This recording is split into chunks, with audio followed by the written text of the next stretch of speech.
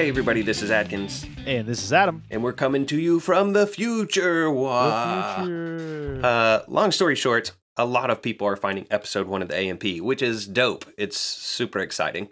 But episode 1 of the AMP, I think it's safe to say it was a little bit of a cobbled together mess. I don't think that's being unfair. No, I don't think so either. You know, we definitely didn't know what we were doing back then, or at least not as well as we do today.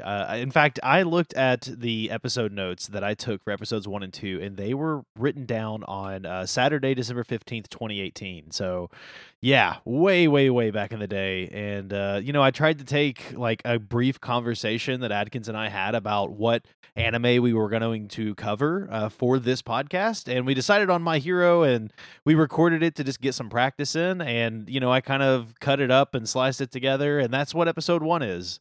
So it's not really a very good representation of us, right? Right, especially because we didn't talk exclusively about My Hero that day. We had kicked around. No. We had also recorded content on One Piece.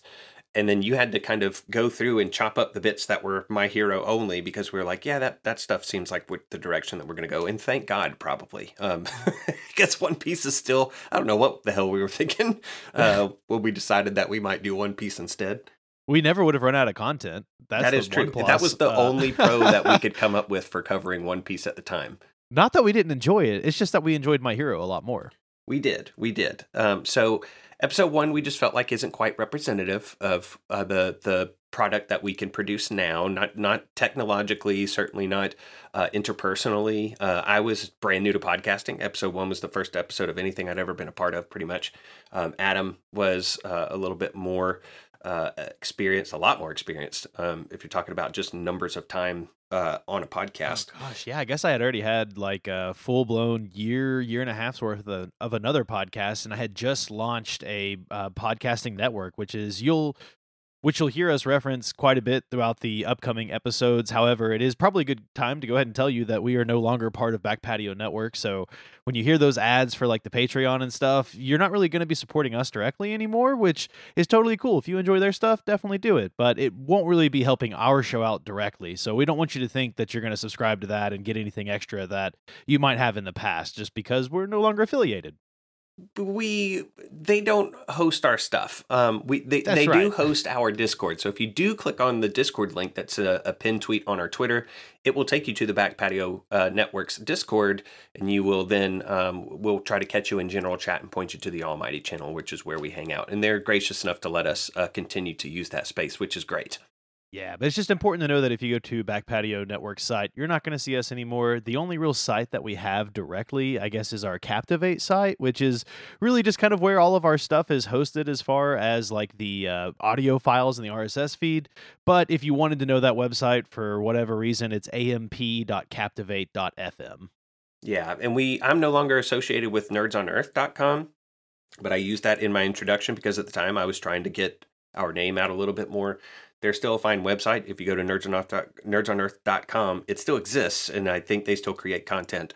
But I am my face and bio and all the stuff that I wrote for them is still there. But I am not there anymore. And eventually, I don't know what episode it is wherein we discuss all this stuff, but eventually we cover all this in a little bit more detail. We just wanted to make it clear, especially on the Patreon side. We don't want you to think that you're giving the AMP any money by supporting the Back Patios Network on Patreon, which you can absolutely do if you enjoy their content. We just don't want you to get upset that you were doing that, thinking that you were supporting us, and then find out 100 episodes into the AMP that you're not. That would be a not so great thing. Format wise, this is going to be. I thought we had a good grasp of the format concept in episode 1. We take 2 episodes of the anime and we discuss them. We settled better into that even as early as episode 2. It's really when we get into the coverage of season 2 of My Hero that we really lean into and feel at home in that format. So you'll get a better taste of that in this episode. This whole format was inspired by All Systems Goku. I turned Adam onto that podcast because we're both big Dragon Ball fans. And it's just 2 dudes who knew a little bit about Dragon Ball and had Dragon Ball Z specifically, and decided to sit down and watch it and talk about it. And we were like, that sounds like fun. Let's do that. And My Hero was the material that we had a little bit of familiarity with, but For the Gosh, I most think at the part. time at least everyone had told us about it, right? Like I was seeing it everywhere. It had gotten so popular so quick. Yeah, but for the most part, we're just we're brand new. Like when we're watching episodes, we've not read the manga ahead or anything like that. So it's one of the phrases that will make a rather early appearance, I believe, in the podcast. Is that it's a feature, not a bug, for us to mispronounce names, for us to be totally wrong about things. It's accidental when we're right. Like, we're going to be wrong a lot, but the deeper we get into the anime, the more we have to talk about, the crunchier our episodes get, the more insightful and in-depth our commentary becomes. So hang in there. It gets real good, if I might say so myself, he says as he pats himself on the back. Yeah, if we're mispronouncing names, just try to ignore it and just realize that by episode 7 or 8, we're definitely a lot more in the groove. Yes. We also, just in case, and before we jump into our re-coverage of episodes 1 and 2 of My Hero, we also have another podcast called Kaio Cinema, which feels very similar to what Adam and I produce for the AMP, only the source material is the Dragon Ball, Dragon Ball Z, Dragon Ball ZT, or ZT, GT, and Dragon Ball Super movies. We started with the earliest. We're just working through them chronologically. That one's on a bit of a hiatus, but we're hoping to pick that up again real soon. Yes, very, very soon. And with that, welcome to the Almighty Podcast. We're happy you're here. Why don't you say we hop into episodes 1 and 2, Atkins? Yes, episodes 1 and 2 of the My Hero Academia anime they cover only one chapter of the My Hero Academia manga, which is unusual. Typically an episode of the anime covers 2 chapters of the manga, but chapter number 1 is double size. It's 56 pages. So that's all the content that we're covering in episodes 1 and 2. And episode 1 is titled Izuku Midoriya Origin. And we pretty much pick immediately up by meeting Midoriya, who is sticking up for this kind of random little kid, and another individual named Bakugo with his buddies who are just beating up on Midoriya, and they're telling him that hey, you don't have a quirk, and because you don't have a quirk, you're less than us. And Midoriya is wanting to stand up for this other child, and yeah, they weren't beating up on Midoriya; they were beating up on another kid, and Midoriya's standing up for him. And poor Midoriya gets all beat up because of it as well. We get this poor little scene of him all bruised up and dusty and crying, and the other kids now standing over top of him. And we kind of go into this explanation from Midoriya himself. He's the narrator in these first 2 episodes. In fact, he's the narrator for a lot of these episodes, I suppose. But he says, when I was 4, I learned that more kids have power than others, and it's something that pushes me to do better, and I want to be better because of this. And we see him running through these beautiful cherry blossoms. I forgot how good the animation is in the first season. It is so incredible. But he's running through these cherry blossoms, and he sees this massive villain just towering over the city. And he runs we kind of towards it. Yeah, he's running towards it. Oddity number 1, he's running towards a rampaging villain with gigantification. Although I will say that in the anime, no one else seemed to be running away. And there was quite a crowd at ground zero, so to speak. Yeah, because it looks like it's near a tram station or something, or a subway system, potentially. It's at Tatooine Station. It's the first of many Star Wars themed locations and other miscellaneous Easter egg titled things in My Hero. Yeah, and then we go right into our first intro, which is super great. Did you rewatch the intros at all? Did you try to relive those, or did you still ignore them? You talking about the episode introductions with the music and all that? Nah, man. Although I will say that this first opening song is one that I very much associate with the anime, more so than even the last couple of. I'm so glad it's not whoa whoa, it's all right. That much I can be confident of this early on. Well, after the intro, we get kind of an introduction to the world of My Hero Academia, and it explained that a handful of decades ago, the first child that had a quirk was born, and this child just radiated light. And after that, people started getting quirks all across the world, and it became super normal. In fact, they basically just turned into what you would consider almost like a comic book society. Roughly 80% of people have these uncanny abilities that turn them really into superheroes or allow them to be supervillains. Some of them, though, just have these kind of mundane quirks that really aren't that great. Or maybe they look a little different, like they could be lizardy or potentially like a bug-like creature. Yeah, so not every quirk is great. Is what we find out in the main anime series and also in the spin-off manga series Vigilantes. But we do end up back with the gentleman, or the villain, I guess would be the more appropriate designation for him, who has gigantification. And Midoriya continues to explain that it was an age of heroes, and this giant guy just swats a tower and sends it tumbling to the ground, and it's intercepted before it lands on anybody by a hero that goes by one of the most awesome names in all of My Hero. Dude's name is just Death Arms, and it's dope. Death Arms. Man, I can't believe that they like let heroes have names like that. That sounds villainous to me. Death Arms? It does a bit. And then we also get our first introduction to Backdraft here, who's just like a living fire hydrant guy. He's so cool looking. Yeah, and he's just cordoning off the area with water instead of do not cross like police tape, which was a pretty cool little quirk. I mean, he's a waterbender is what he is, basically. Yeah, it's like a living water hose that can bend water. I wish that he had a little puppy dog. Yeah, where's his Dalmatian companion? Right, what about a person with a quirk that has a Dalmatian quirk? That would have been even cooler. That would feel extremely exploitative.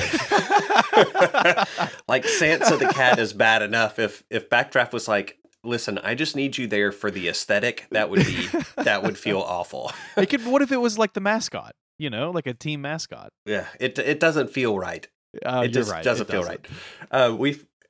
We find out that this villain just stole some person's bag and then got cornered, and that's why he got large and started wrecking things. In fact, I have a pun. Are you ready for the pun? Oh no, you hate puns. I do, but you're always the one that brings them to the table. They just come to me. It's an unfortunate. it's an unfortunate reality. All right, but I said that the villain stole someone's bag and got cornered. One might say that he grew desperate. Kamui Woods, though, hops onto the scene. Speaking of growing, we've got Kamui Woods, who is like a woodbender. Yeah, I have him as like a twig blight from D&D, and I still don't know if he has an actual acorn for a head or if it's a helmet. I think it's a helmet. It's got to be a helmet. I think that's got to be his costume.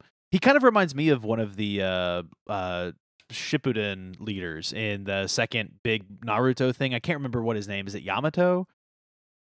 Maybe. It's been a while since I watched It's been a while. Yeah. But regardless, Kamui runs in and he attempts to use one of his special quirks, like one of his superpowered moves that I believe is called the Lacquered Chain. Is that right? And yeah, so this is kind of silly. There's some really funny like dialogue before he gets to the preemptive binding lacquer chain prison. Because he looks over and he says, where do I have this in my notes? He rattles off all these crimes to the gigantified villain, including exacerbating rush hour traffic, and then he's like, "You're the incarnation of evil." Like, it's so serious. I was like, "What?"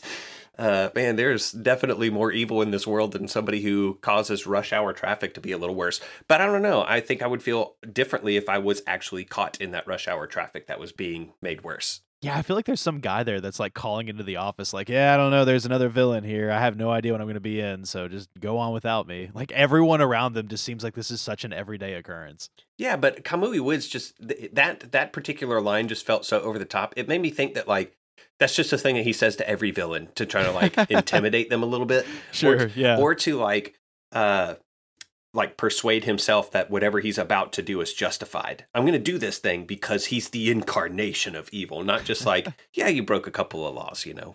Right. Well, right before he gets off his lacquered chain prison, we have another introduction to a mountainous lady named Mount Lady who interrupts his power move by just like completely sidelining this villain into the like city. And she's massive. She's standing, what, 3-4 towers, or 4...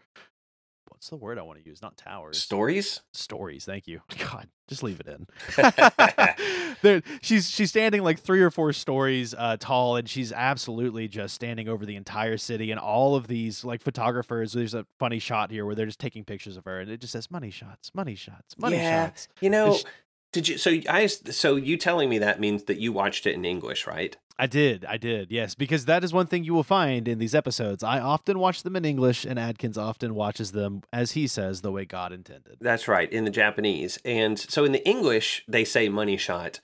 They don't say that in the Japanese, but in the English, Mount Lady doesn't say pleasure to make your ass acquaintance either, which is what she says in Japanese, which is hilarious. Yeah, but in the English, she does say you don't have to worry about this bum anymore as she's posing. So yeah, it's definitely more tame. Ass acquaintance wasn't in the manga either. I was a little shocked by that. It's just in there, and it gets totally ignored by the English translations of both the manga and the anime. How interesting. That's one thing I will say that I love that you do is as you read the anime along a lot of these episodes, you actually kind of point out a lot of the differences. So if you don't read the anime or if you don't read the manga, you're going to get some really good info out there. Yeah, Kamui remarks that Mount Lady is getting all the credit because she's still standing there. He's still standing there, rather, with a partially deployed ult. And he's just moping in the background. It's great.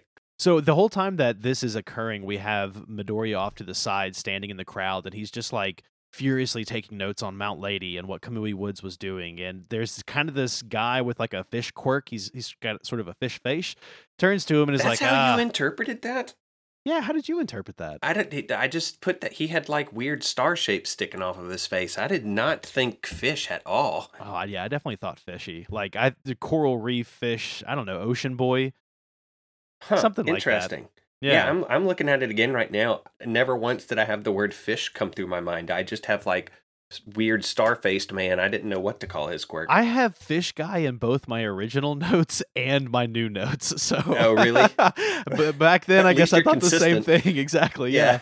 But he calls Midoriya a fanboy, and he kind of groans about it too, like a fanboy. So it's very clearly being set up that like the kids in this world obviously are worshiping these heroes, and Midoriya kind of goes into this short description about how back in the day, while the government was trying to figure out how to like implement laws with quirks, there were people that just stood up and started being heroes because obviously there were villains. And when that started happening, they kind of just fell in line and ended up working directly for the government. So there are all of these heroes that have basically just careers that completely depend on staying in the limelight in their hero form. And they have these agencies that basically work for these government agencies, and those agencies keep them employed. So there's like this whole structure to the hero world that we're kind of getting laid out. It continues to get more interesting. Yeah, he says that they, the peacekeepers, were overseen by the government and that those who performed the best were paid the most and got fame and glory. So their careers depended on their abilities to be in that spotlight. And without getting into spoiler territories, that comes up quite a bit. And actually pretty recently, as early as season 2, that particular element of a hero society, especially with pro heroes, is addressed in some very interesting ways. But we catch up with Midoriya as he's quickly scratching down all these notes on Mount Lady, and he's like, gigantification, huh? She's got the looks and attitude to be a real crowd favorite, and her quirk is really showy, but it'll be hard for her to get around much without damaging lots of things, so she might not be very useful. I think, I can't remember if it's here or a little bit later on, we find out that like her biggest weakness is single lane roads. It's the second episode. She's just like, oh, is it? Yeah, she's just totally sidelined because she can't walk where there aren't 2 lanes. And then we sort of catch up with Midoriya in class. He's in his 3rd year room, and the teacher is talking to all of them about their futures. And he's like, I could give you some kind of a test, but oh, heck with it. Everyone wants to go to the hero track. And of course, everyone's like exhibiting their powers or their quirks, and they've all got some interesting ones. Did you write down any of them or pay any attention to them? You know I did. I feel like I saw there was one guy that had like super long like fingers, like he was just like clicking them.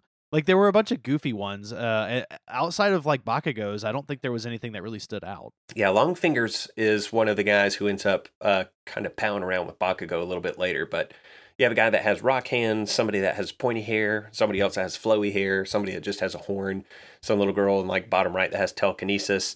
You got fire, wind, light, the ability to swell a throat like a toad for some reason. The ability to just pull eyeballs out of your head was also on display. Somebody had power over water. There's some dude with a stretchy neck, somebody with just a long nose, which I hope was a quirk and not just like an unfortunate reality for that poor child. But he seemed excited. Like the only person that's sitting around bummed is Midoriya, and then the only other person that isn't really putting a quirk on display in that scene is Bakugo because he's too cool to do that, of course. There's another guy whose face is just some sort of pointed wooden object that I could not make out in the anime or the manga. It was the weirdest thing. I could not figure out what his head was supposed to be. It's Kamui's son. Well, you would think that, yeah. So we kind of get like our official introduction to Bakugo, who basically says he's the real deal. Everyone else in this entire room is going to be a sidekick for some D-lister. I mean, this is his personality. He thinks that he is tougher than tough. He thinks he's the best in the class. Nobody can compare to him. And he explains that he's going to be going, or at least applying, to UA, who is basically like the Harvard of these, quirk training schools. Wouldn't you agree? Yes, I mean we do find out later that there are other schools. They tend to be regional, but UA is like the local and arguably the biggest, most well known, most prestigious. I guess it has a 0.2% acceptance rate, Right. And so a lot of the students believe that it's just impossible to get into. But Bakugo's response is that's exactly why it's the only place worthy of me. And he jumps on top of this desk and he's like, I aced all the mock tests and I'm the only one at this school who stands a chance of getting in. I'll end up more popular than All Might himself and be the richest hero of all time. And I just had in my notes from the first time we covered episodes 1 and 2 that he's making friends quickly at school by just calling them all extras. He's definitely he's not exactly a people pleaser, like right off the bat. Yeah, no joke. And at this point, the poor teacher, like, obviously this guy's Doesn't know what mean he's or doing. he's clueless. I don't know Yeah. which. But he's like, oh yeah, Midoriya, don't you want to go to UA too? And of course, Bakugo's immediately down his throat. And Midoriya's like over in the corner, kind of like twiddling his thumbs, like, well, they got, rid of the rule about no quirks, so I could be the first one. And Bakugo immediately smashes the table. He sets it on fire. And Midoriya's trying to explain to him, like, I don't want to compete against you. It's just, like, I deserve to try hard too. Like, I want to try my hardest, and I want to be a hero as well. And Bakugo just goes into his tirade about how Midoriya is just not worth it. He doesn't stand a chance. In fact, he says he's going to die in the entrance exams. There's no way he could even get in. Yeah, he even makes it about their current school's pride. He's like, this school is already crappy. Do you really want to embarrass it further by failing so hard? I mean, he's just giving Midoriya just a mouthful, an earful of just absolute heaping garbage on him. And it's not the last that he's going to do that in these 2 episodes either. No, it's not. But we transition to another villain, this like massive sludge monster. I don't think he ever actually gets named in either of these episodes. And basically, he stole some cash. He's on the run, and as he is like running away, all these people are freaking out, like just saying they need help. And luckily enough, we get to meet All Might, who is walking out of this grocery store, and he like beefs up to saves the day and just screams, "I am here." Did you notice that there's a lady in a bubble, like right when the sludge villain walks out of the store with the cash just like stuck onto his body? No, I don't think I caught that. I think it's probably her quirk because the aesthetic doesn't match up with the slime man's.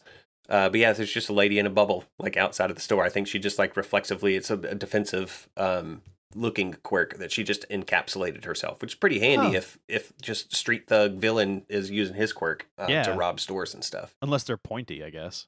Yeah, that's true. Yeah, the classic scissors to paper matchup for a bubble is just anything pointy, really.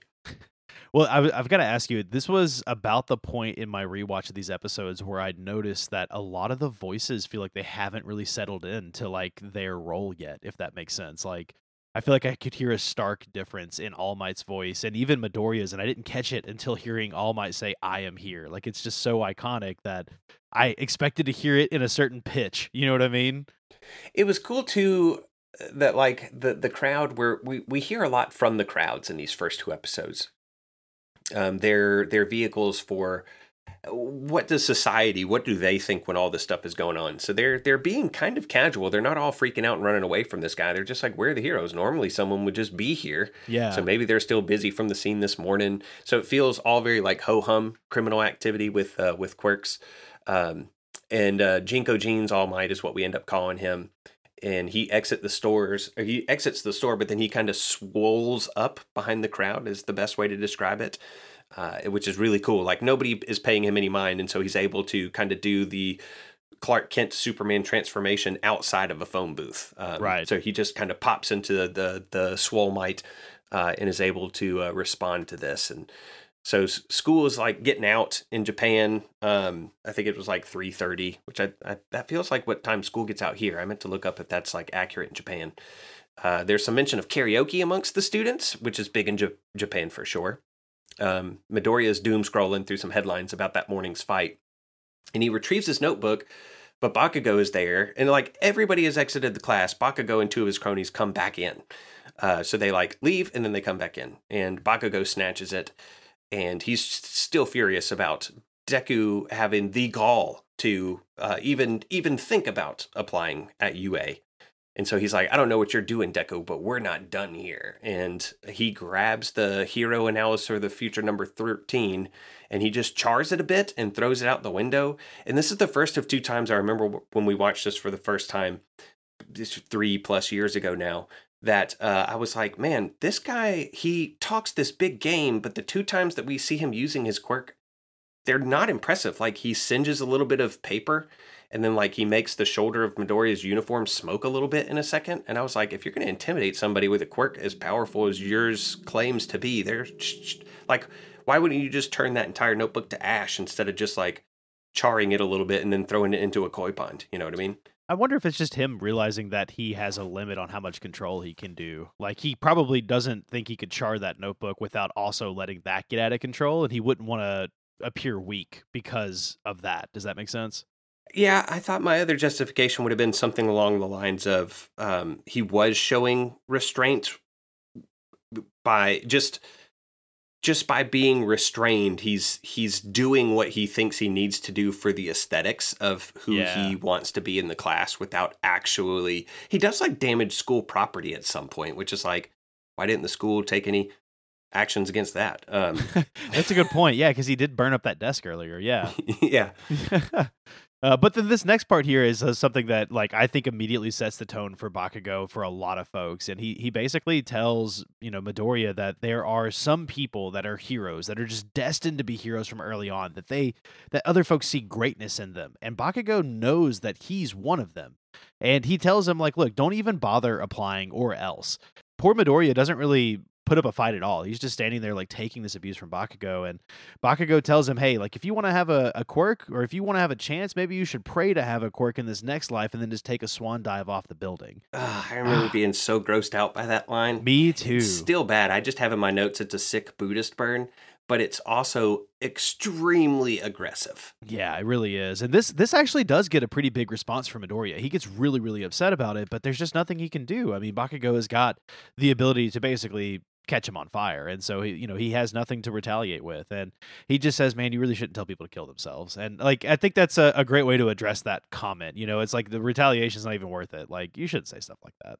Yeah, he's kind of talking to himself, because this is after the scene. He says, you can't go around telling people to kill themselves. What if I really jumped? What would he do then? Right. And he retrieves his notebook, which he says has just been turned into fish food. He says, my dreams have turned into fish food. And we get this flashback to Midoriya asking his mom to hurry up for some computer time. And she explains that she's pretty sure that he's added like 10,000 views to this video that he's watching all by himself. And he's got All Might posters up on his wall, which really, really sets up young Midoriya's like idol worship, like literal idol worship in some cases of All Might, just how much esteem he has for this superhero. Absolutely. And we kind of exposed to this video, this disaster footage, which apparently is from a long time ago, and it's basically All Might's debut. And I mean, it is an absolute disaster looking. It's almost like some sort of massive area has been totally destroyed. Everything's on fire. There's like a bus that's like sinking into the ground, and people are like, who is this guy? He's already saved over 100 people, and it's not even been 10 minutes. And we get this incredible view of him like laughing and just having this huge smile emerging from this like wreckage. He's got about 10 to 12 people around him, like carrying them under his arms, over his shoulder, on his head. It's nuts. And he just says, don't worry, citizens, hope has arrived because I am here. And Midoriya is just losing his mind. I mean, this is clearly who he wants to be. And he says that. He's like, I'm going to be just like him. And immediately, like, cue Doctor telling poor Midoriya, all right, something's not okay. Hard cut. Yeah, it's a hard cut. Sorry, kid, it's not going to happen. It's not going to happen, yeah. And this doctor explains that Midoriya really should have already developed powers at his age. Most kids have already developed theirs if they're going to get them. And he asks about his family's quirk usage, or their quirk types. And Midoriya's mother, is it Inko? Inko. So Inko explains that she can basically make small objects float towards her, and her husband breathes fire. So already not the strongest of quirks, you could say. Although breathing fire sounds like it could be strong unless he's not fire resistant. Yeah, which is the thing, like without spoiling anything. But yeah, I love how Inko asks the doctor, "Do you really think there's something wrong?" Like even that phrasing is very heavy. And the doctor's like, "Well, Izuku should have manifested one or a combo of both of your quirks, but after viewing his X-rays, I don't think he's going to because there's a linkage between the bones in a person's foot, specifically their pinky toe, and their likelihood of developing a quirk. So people with powers only have one joint in their pinky toes, and the explanation is basically like that's the next step in human evolution because that toe doesn't need two joints, and so more highly evolved humans have evolved down like basically culled unnecessary joints in that toe. It's a more streamlined version of the human form, I think, is how he like describes it. It's and so Izuku weird, has though. two, is what he says. So it's safe to say he isn't going to develop a quirk, and it is weird. But I will say that listening, this is the first time I've watched episodes 1 and 2, literally since we covered it the first time. I'm not much one for like rewatching things, except for Hero 2. Spoiler alerts. But this explanation is better than I thought that it was. Like back in the day, I thought that it was weaker, and I don't remember specifically that detail about it being like an evolution. Yeah, I just feel like if the body was to evolve, getting rid of a pinky toe joint wouldn't be what it does. And it seems weird that a quirk would express itself that way. I mean, I know it's not directly correlated that Right. there's, like it's not like, oh, you're missing a joint, you get an awesome quirk, but it just seems kind of funky. It made me wonder if the people that kind of have the like morphed bodies have different bone structures entirely. And that's something I think that like in general is an interesting thought. We saw that guy earlier with this kind of star face. Was he born that way, like the child that could emit light, or did he all of a sudden turn 4 and just grow like a fish face? Yeah, I wondered that too. I had that in one version of my notes. Is it that people started spontaneously manifesting quirks, or were they all born with them? Because there are instances in the canon of people who manifest their quirks at birth or much younger than what is considered to be normal, like 3-4 years old or whatever age Midoriya is at this time. But I think that the toe explanation it's better than I thought it was. It's still funky, like because single toe joint and quirk are so closely correlated. Like if that's the next step in evolution, why would it be not just one or the other? Right, Like, right. Why is it both of those things happened at the same time? That's super weird. But it could also be that the science I think he even gives a little bit of wiggle room in his description that it's like there's the likelihood of developing. So like the numbers say that 95% of people that have a quirk will also only have the one. So maybe there is a small percentage of double pinky toe jointed people that do have a quirk, because he doesn't definitively say 100% this is the correlation. Right. Yeah, that's right. We see Midoriya watching the computer scene again, which means I guess he got more computer time that night or later on.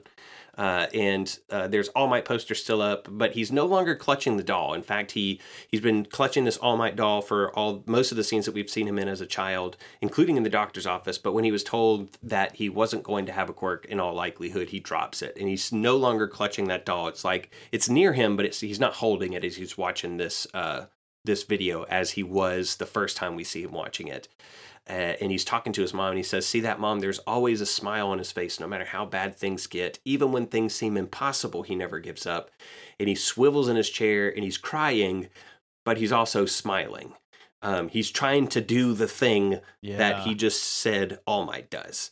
And this causes Inko to cry, and he asks her this question: "Do you think I can be a hero too?" And I just have in my notes, I think that'll be a title of a bop of a song in a few seasons. But Inko says, "I'm sorry, I wish things were different." And Midoriya's his voiceover is just saying, "That's not what I needed you to say. My world was crumbling. There's only one thing I needed to hear. And I'm sorry, I wish things were different," which is implying that the answer to his question is no, is what she delivers. So we pick up back in our current time, and he is walking through some tunnels. He's basically just like practicing his All Might laugh when, kind of out of nowhere, this sludge monster appears up from the sewer. And he jumps Midoriya and immediately starts trying to force himself into his mouth. And no, it's not that kind of anime. It's not that's my line. I had that in my notes too. I said he's forcing himself down Midoriya's throat, but it's not that kind of anime. You stole my thunder. I tried to steal was it. Sneak it in. You could just edit it out. Nah, it's fine. Did you notice too? I thought this was a cool like detail that I'm 100% sure I missed on first viewing. That the underpass or the little tunnel that he's walking through is 3 meters tall, but it still has a "Watch Your Head" sign on it because people with quirks can be really tall these days. Yeah, so I didn't even catch that. 3 meters. That's like 9 feet plus. And there's still a "Watch Your Head" sign, and I thought that was cool. That's awesome. Well, as he is being attacked, Midoriya just cannot escape. There's like literally nothing he can do about this because basically the sludge monster's body is just totally made of fluid. He's all encompassing, and you know he's freaking out because he didn't know All Might was here in the city, and like the sludge monster's like, I gotta get out of here. I gotta get out of here fast because there's no way I want him dealing with me. I love what he says too. He says, "You're a real hero to me, kid." Yeah. I was like, dang, jeez, that's a stinger of a line. That's a burn. Well, as he is trying to take over Midoriya's body, All Might actually does approach, and he dodges like this tentacle hand. It is incredible. Like within just a couple of seconds, he uppercuts this sludge monster with a Texas smash, totally destabilizing like the sludge monster's molecules or something. He's just gone everywhere. Poor Midoriya passes out, and shortly afterwards, All Might wakes him up. And he's like, "Oh wow, I'm really sorry that happened. Like that was something that never should have taken place. I can't believe that villain got past me or whatever. But I've got him captured now." And he shows him like in this little 2-liter bottle. And Midoriya is just like losing his mind. Like All Might's literally standing right there in front of him. He's not even thinking about the sludge monster at this point. Yeah, he's like, he looks so much cooler in person. I got to get an autograph. And then he's like, please sign my notebook. But he finds out that All Might already did. Yeah. And so he's like, this will be a family heirloom, something that will pass down for generations to come. And All Might goes to leave. He's like, pro heroes are constantly fighting time as well as enemies. But Midoriya's like, I still have so many questions. And All Might's just like, stand back, young man, I'm taking off. And he said, thanks for your continued support. And he leaps. And Midoriya still just manages to run up and grab a hold of like his pants at the knee. So he's just holding on for dear life, like eyelids and cheeks flapping in the wind, exposing eyeballs and teeth kind of thing. And at first, All Might's trying to push or shake him off in midair, telling him to like let go. Yeah, Midoriya's like, I can't, I would die. yeah, if I let go now, I'll die. So he's like, oh, yeah, good catch, So he tells him to just close his eyes and mouth, and he begins already to cough up a little bit of blood.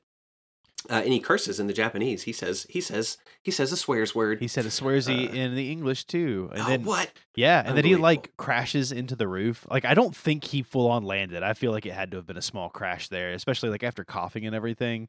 And you can clearly tell All Might's like trying to ditch Midoriya, but Midoriya just won't give up. And he's reaching out and he's saying like, I have to know, as he's remembering all of these people telling him he can't be a hero. And he tells himself he's never going to give up. And he asks All Might if he can become the hero that he wants to without having a quirk. Could he ever hope to be someone like him? And the episode ends right there. I remember in my first run of the notes 3+ years ago that I said that the show could go with yes or no at this point. Like, yes, you can be a hero and there's hope for Midoriya, or no, you can't, and it becomes a challenge for him to overcome over the course of the anime. But then we get into season 2 or episode 2, which is called "What It Takes to Be a Hero." Yeah, and we basically get like a pretty good recap of everything that sort of happened in episode 1. They do a lot of that in these episodes, where the first 2 to 5-ish minutes will actually just be a recap of the previous episode sometimes. Or, like 10, whatever. So we basically catch right back up with Midoriya asking All Might his question, and All Might like begins to answer, but he starts smoking from his body and just doubles over. And while he's doing that, Midoriya's not even paying attention. He's just explaining that he wants to just be like All Might. And then as he's like kind of starting to check back in with reality, he sees what I like to call a Small Might. He's like all bent over and just totally, a shrivel of a human that we saw just a few minutes ago. Yeah, this is who we refer to as Jinko Jeans All Might, and I think we call his buff form like either Pidgeot or Pidgeotto. I can't remember which one has the wild, like, feathers coming straight up and back, kind of like All Might's Right. trademark hair. And I had in my notes from the first pass, I was like, is this how Midoriya is going to get into UA? Is he just going to blackmail his way in? Like, hey, buddy, you better get me a, a desk in one of these classes, or I'm going to tell everybody that you turn into this shriveled excuse of a hero. Well, we transition back over to the sludge monster who is in a Coke bottle, like waking up, trying to figure out where he's at, what's going on. And Bakugo and his two buddies are walking by, and his friends are like, dude, you were pretty mean to Midoriya earlier. Like, you probably shouldn't have done that. It's pretty messed up. And he's like, they even ask him, like, weren't you guys friends at some point? And Bakugo just immediately blames Midoriya and is like, he should have just stayed out of his way. Or he should have just stayed out of my way. And then he kicks this, like, 2-liter bottle with the sludge monster in it, freeing him. Yeah, it's interesting, too, that Bakugo says he should have, Midoriya, or Deku as he refers to him as, should have stayed out of my way. Because Midoriya is not in Bakugo's way at all. He even verbally says, I'm not competing with you. And Bakugo keeps having to circle back around to have these encounters with Midoriya. He's putting Midoriya in his way. In more ways than one, I would argue. Oh, yeah. But yeah, he does. He kicks the bottle. He sets the villain free. And I just had in my notes, I'm pretty sure I've seen octopi work their way out of bottles. So, like, what was the sludge dude's... like, how was this a handicap for him? But Bakugo continues on his little diatribe. He's like, he's an idiot dreaming like a kid. Just watching him pisses me off. And they're like, let's go to the arcade. And Bakugo has a weird line here. He says, yeah, there's lots of prey there. I was like what? He's a total bully. Yeah. And he doesn't want to get caught and have anything go on his school record. But the sludge monster's rolling up behind. And he says, ooh, an invisible cloak. Because he's going to invade Bakugo's body and kind of wear him, like, I guess, like he was trying to do with Midoriya earlier. It's like the alien in Men in Black. Yeah.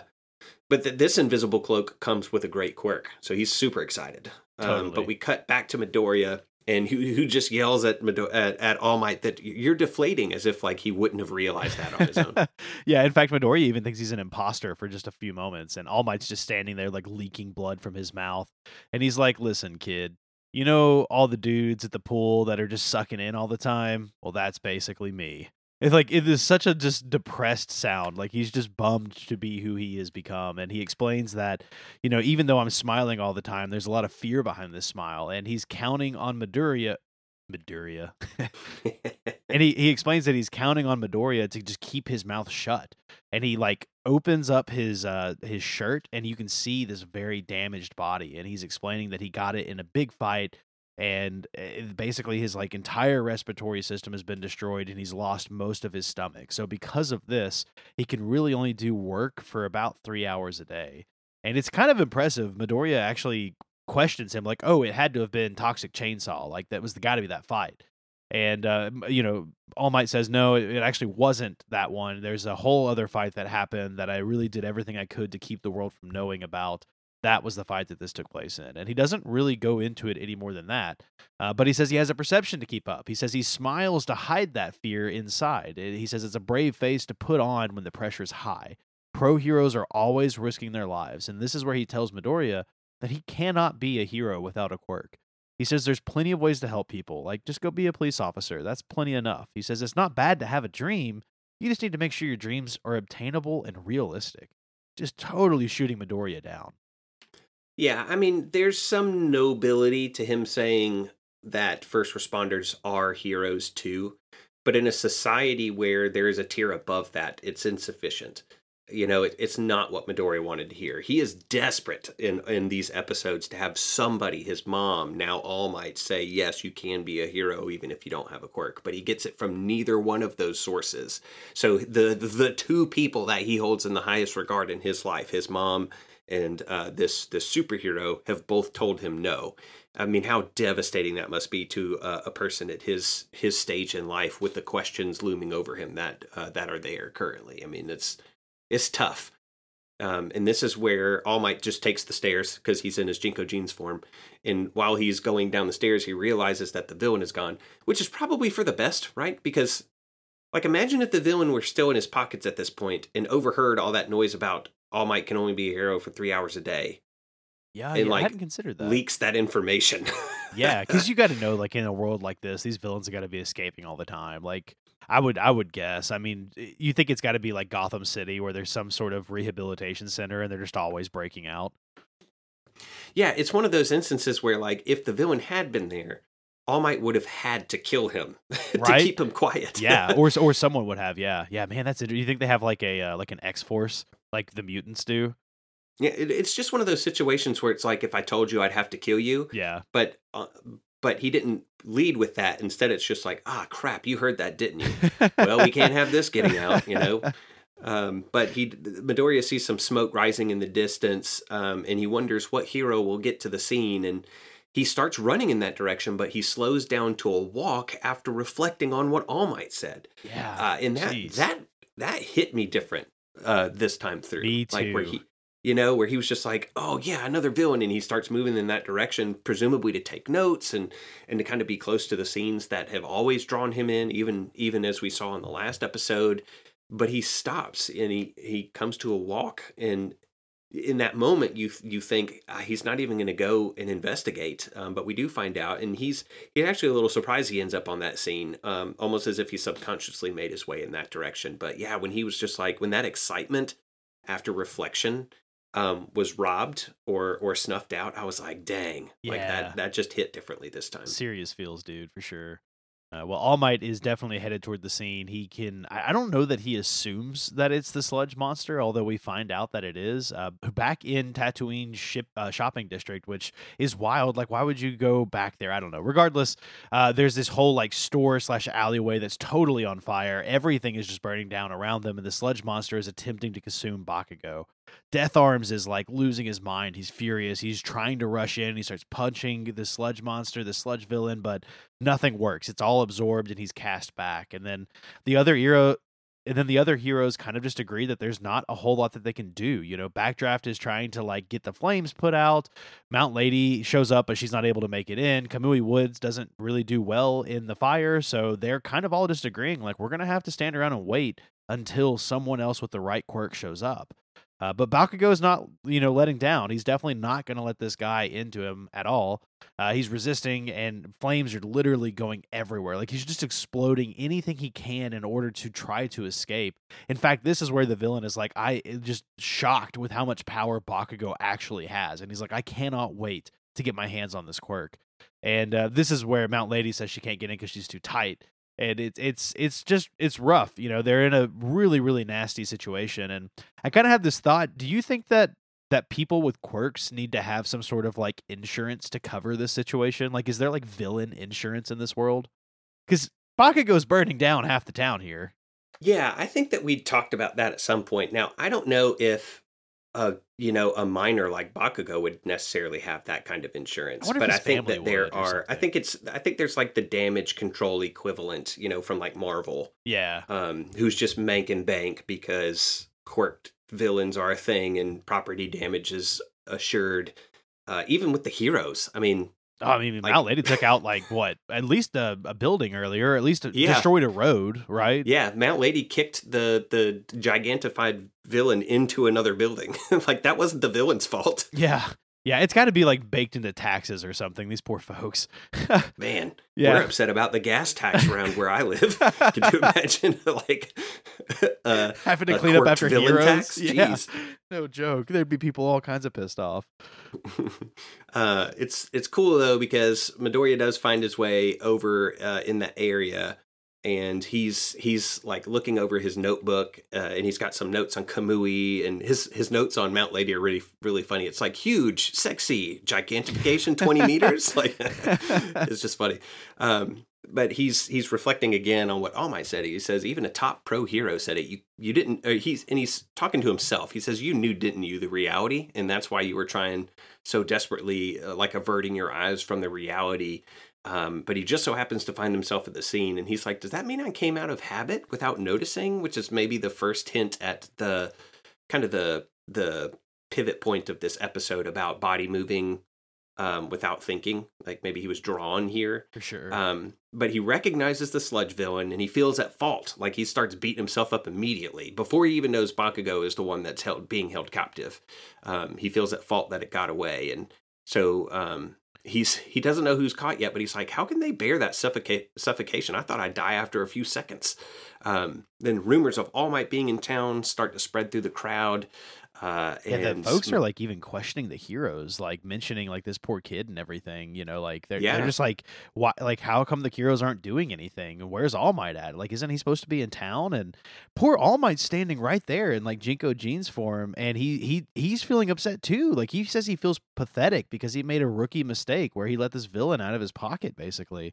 And I think he says the word pathetic like 40 times in this scene. I mean, he's got to feel horrible because there's this hero that stands for peace and is like literally the image of hope, right? And he's in the middle of this scene. Folks don't even know he's there, and they're like, "Where's All Might?" And I don't think Midoriya knows that he's here yet, but No, he still feels so. at fault. He basically is like, even if All Might were here, he would be unable to intervene because he had to expend power saving me earlier. Right, exactly. So he's just dumping on himself. Oh, it's horrible. And like All Might again goes into feeling worthless, and Midoriya is saying he feels like he's to blame, and All Might even goes to the extent of saying he doesn't feel like a real hero anymore. And then we get a second where Bakugo breaks free a bit, just enough for Midoriya to recognize it's him. And this is where he says, I was looking at you. I think he calls him Kacchan at the I think he calls him Kacchan, and he says, Bakugo, you look like you needed help. And Midoriya just runs in, and we got that first hero music. Like, that music they play in this episode, in this particular moment, is just so like, it's just so good. I love this sound here because it just immediately sets up this incredible feeling of like heroism. Yeah, and Midoriya, en route, realizes that he's doing this wild thing. Yeah. And he's like trying to figure out why he's doing what he's doing, and then what he's supposed to do now that he's doing it. And the heroes are freaking out too. The Death Arms is like, you idiot. Yeah, but Midoriya thinks of Kamui's entry in the preemptive in the notebook about the preemptive binding lacquer chain prison. And his note read something like, he stretches out his arms to make an opponent flinch back and then uses that opening to restrain them. So he interprets that using what he has at his disposal. So he tosses his backpack and he hits the sludge monster kind of about the face, and some of the stuff tumbles out of his backpack.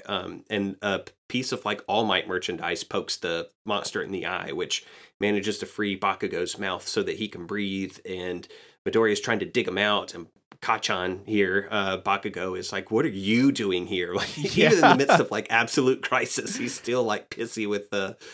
Midoriya's just like, my legs just kind of like moved on their own. And he's reflecting on this in the voiceover. He says, I think that there were various reasons, but at that moment, it just looked like he was asking for help. Yeah. He tells Bakugo he couldn't just stand there and watch him die. Yeah, the sludge monster rears back to slap Midoriya, who's absolutely defenseless, and these other heroes try to rush in and save him, and they aren't fast enough, but luckily All Might is. Yeah, All Might's standing there watching this scene go down, and he says that, like, at all costs, he has to do something, and right as the sludge monster is about to kill Midoriya, All Might jumps in the way, saves the day, and All Might says he's really pathetic. He's like, I told Midoriya, I told you the traits to make a great champion, but I didn't live up to my own ideals. And he says, pros risk their lives. It's the truth. And this is a true testament to a hero. And then he Detroit smashes this villain into this massive gust of a whirlwind, like right up into the sky. I mean, almost like totally obliterating him. He goes and it kind of does that thing he does earlier where he like dissolves in the wind a little bit.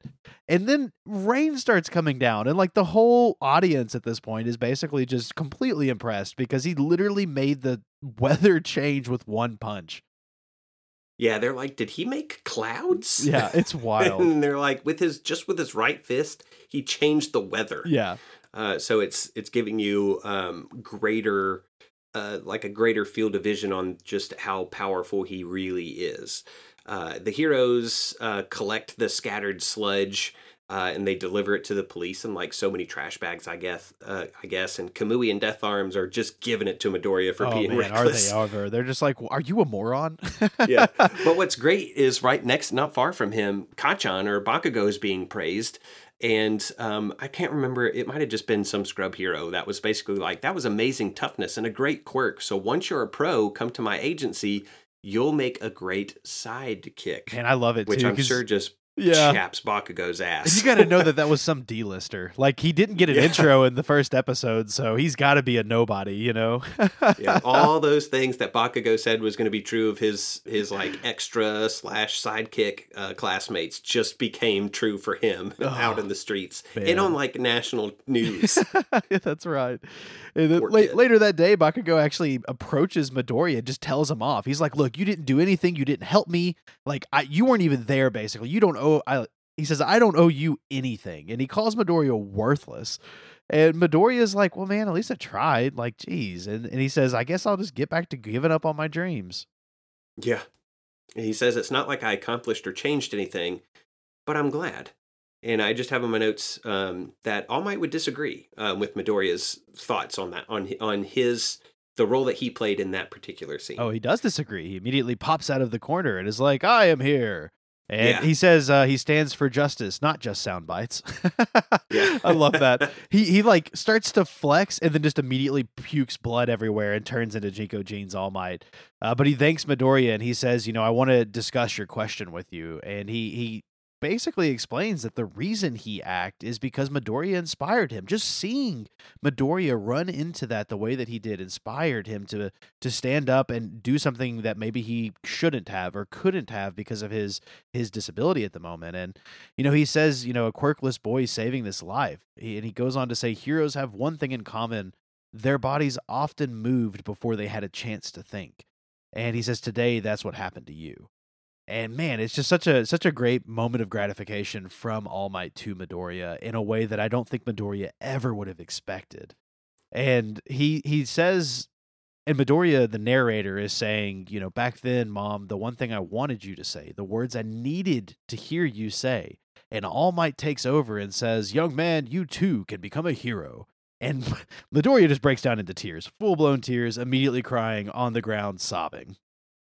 And I love that this episode just ends with him saying, and this is the story of how I became the greatest hero. It's very like How I Met Your Mother-y, Oh, yeah. So we know that everything that follows this is the story of how he rises to become, like earlier on in this, I can't remember if it was episode 1 or episode 2, when he's watching the video, he's like, I'm going to be just like that. And here at the end of episode 2, we do get confirmation that he indeed does achieve that goal. In fact, one of the things that he says kind of introspectively here at the end of this episode is dreams can become a reality. Whereas just a couple of moments before All Might came onto the scene, he says, well, now I can think of a realistic future. So there you have it. That's episodes 1 and 2 of My Hero Academia, retreaded, as one might say, by myself and Adam of Almighty Podcast fame, ? Yeah, absolutely. I mean, I think we did a great job of just keeping it to what we knew at the time. At least we definitely tried to. There may have been a few things alluded, no spoilers directly, I don't think. But this is an awesome show. So if you're watching episodes 1 and 2 and you happen to say, hey, I want to find a podcast that follows this, and you found us, thank you. Welcome to Almighty Podcast again. It's an incredible show. You're in for an awesome ride. I think... Gosh, we've been talking about the show for 5 years now. We even do a brief stint in a side manga called Vigilantes that takes place, roughly a decade before the show. And it's incredible too. I mean, there's so much goodness in My Hero Academia's world. Yeah, and we're doing this re-record precisely because so many of you guys are finding the Almighty Podcast for the first time. And we don't want our quote-unquote first episode, this cobbled together pilot thing, to be your first impression. We wanted something a little bit more representative of where we're at 120 episodes deep into this this project of ours. And we're ongoing, man. We got a pretty great backlog that it, covers the Smash volumes and the movies, and there's even, episode 100 had some trivia and a lot of audience participation. We do giveaways. So stay tuned and absolutely find us on Twitter at Almighty Pod and look at the pinned tweet and click on the link. Join us in the Discord. Several people even really have joined in the past couple of weeks, and conversation continues to just increase and increase in there. And that's what we're doing this for. We don't have a Patreon. We don't care to get paid. We just want to hang out and talk to you guys about something that we enjoy. Yeah, and we definitely enjoyed My Hero Academia, and we're actually even doing a thing. We've introduced it maybe within the last like 20 episodes, but I'll give you a sneak peek. And if you want to participate, hop in the Discord or tweet at Adkins. But basically, it's called Quirkles, where you can submit your own made-up quirk based off of last month's Quirkles answers. Or not Quirkles, what is it called? Wordles. Wordles. Wordle solutions. Thank you. So last month's Wordle solutions, email us or tweet us in the Discord, drop us a line. Hey, here's my Quirkle. Take a couple of words from that list, smash them together, make up a quirk, tell us all about it. People are getting so detailed about the quirks that they're making. It is so cool to read all the caveats to these things that people are introducing, and we discuss them and we come up with scenarios for them, and it's a lot of fun. So we've got a lot of cool things going on, and we'd be happy to have you along for the ride. But if for some wild reason you're interested in listening to the original episode 1, maybe we had some speculation in there that we didn't try to introduce this time because we know what's happened at this point, go check out episode 100. I think that's the last 10 minutes. We released kind of like a rough draft, basically, of what episode 1 was.